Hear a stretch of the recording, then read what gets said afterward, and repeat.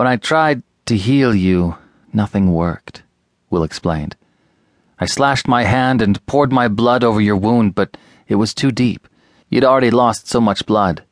I couldn't wake you, and your body was so cold, Collie. I thought I lost you. His voice was barely a whisper by the time he stopped speaking. The sadness in his eyes was palpable. He held her gaze, softly, like he wanted to apologize for so many things he couldn't say. He glanced away and said it. I did what I had to do. I couldn't lose you again. The golden light from the fire flickered softly as it bathed Will's face in rich tones. She'd never seen him look so haunted. A premonition crept through Collie, making her skin prickle. Her lips were parted as she listened. Horror filled her veins with ice, creeping up her spine.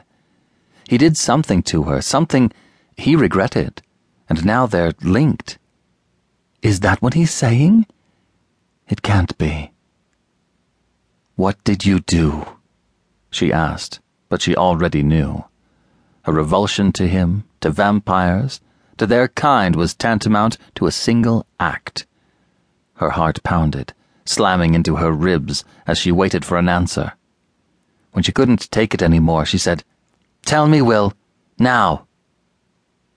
We're blood-bound, Collie. You fed me your blood to save me. I did the same thing.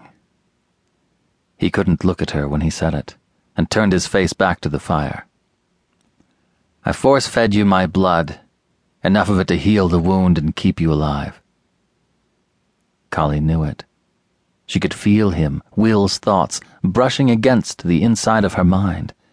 It was like a subtle breeze, one that barely lifted a wisp of hair, but could still be felt as it slipped across her skin. Once Collie recognized the sensation, it didn't matter what she did. She couldn't push him out. She couldn't make it stop. That's what this is? She asked, her finger pointing to her temple. That's what I feel? Will stared into the fire, watching the red and gold flames flicker. Collie got to her feet and stood, moving away from him, horrified. He could feel it. He could feel everything. You can feel me? My thoughts? The statement fell from her lips in a hushed whisper. Her heart was pounding so hard. Could he feel that too? Did he know how terrified she was, right then? Glancing up at her, Will nodded once. I can. But it's not one-directional. My thoughts are visible to you, especially if I'm emotionally agitated like now. It's more than a sensation, Collie. The blood linked us. I can see your thoughts. Your dreams flicker behind my eyes when you sleep. It's a direct link to your mind and mine.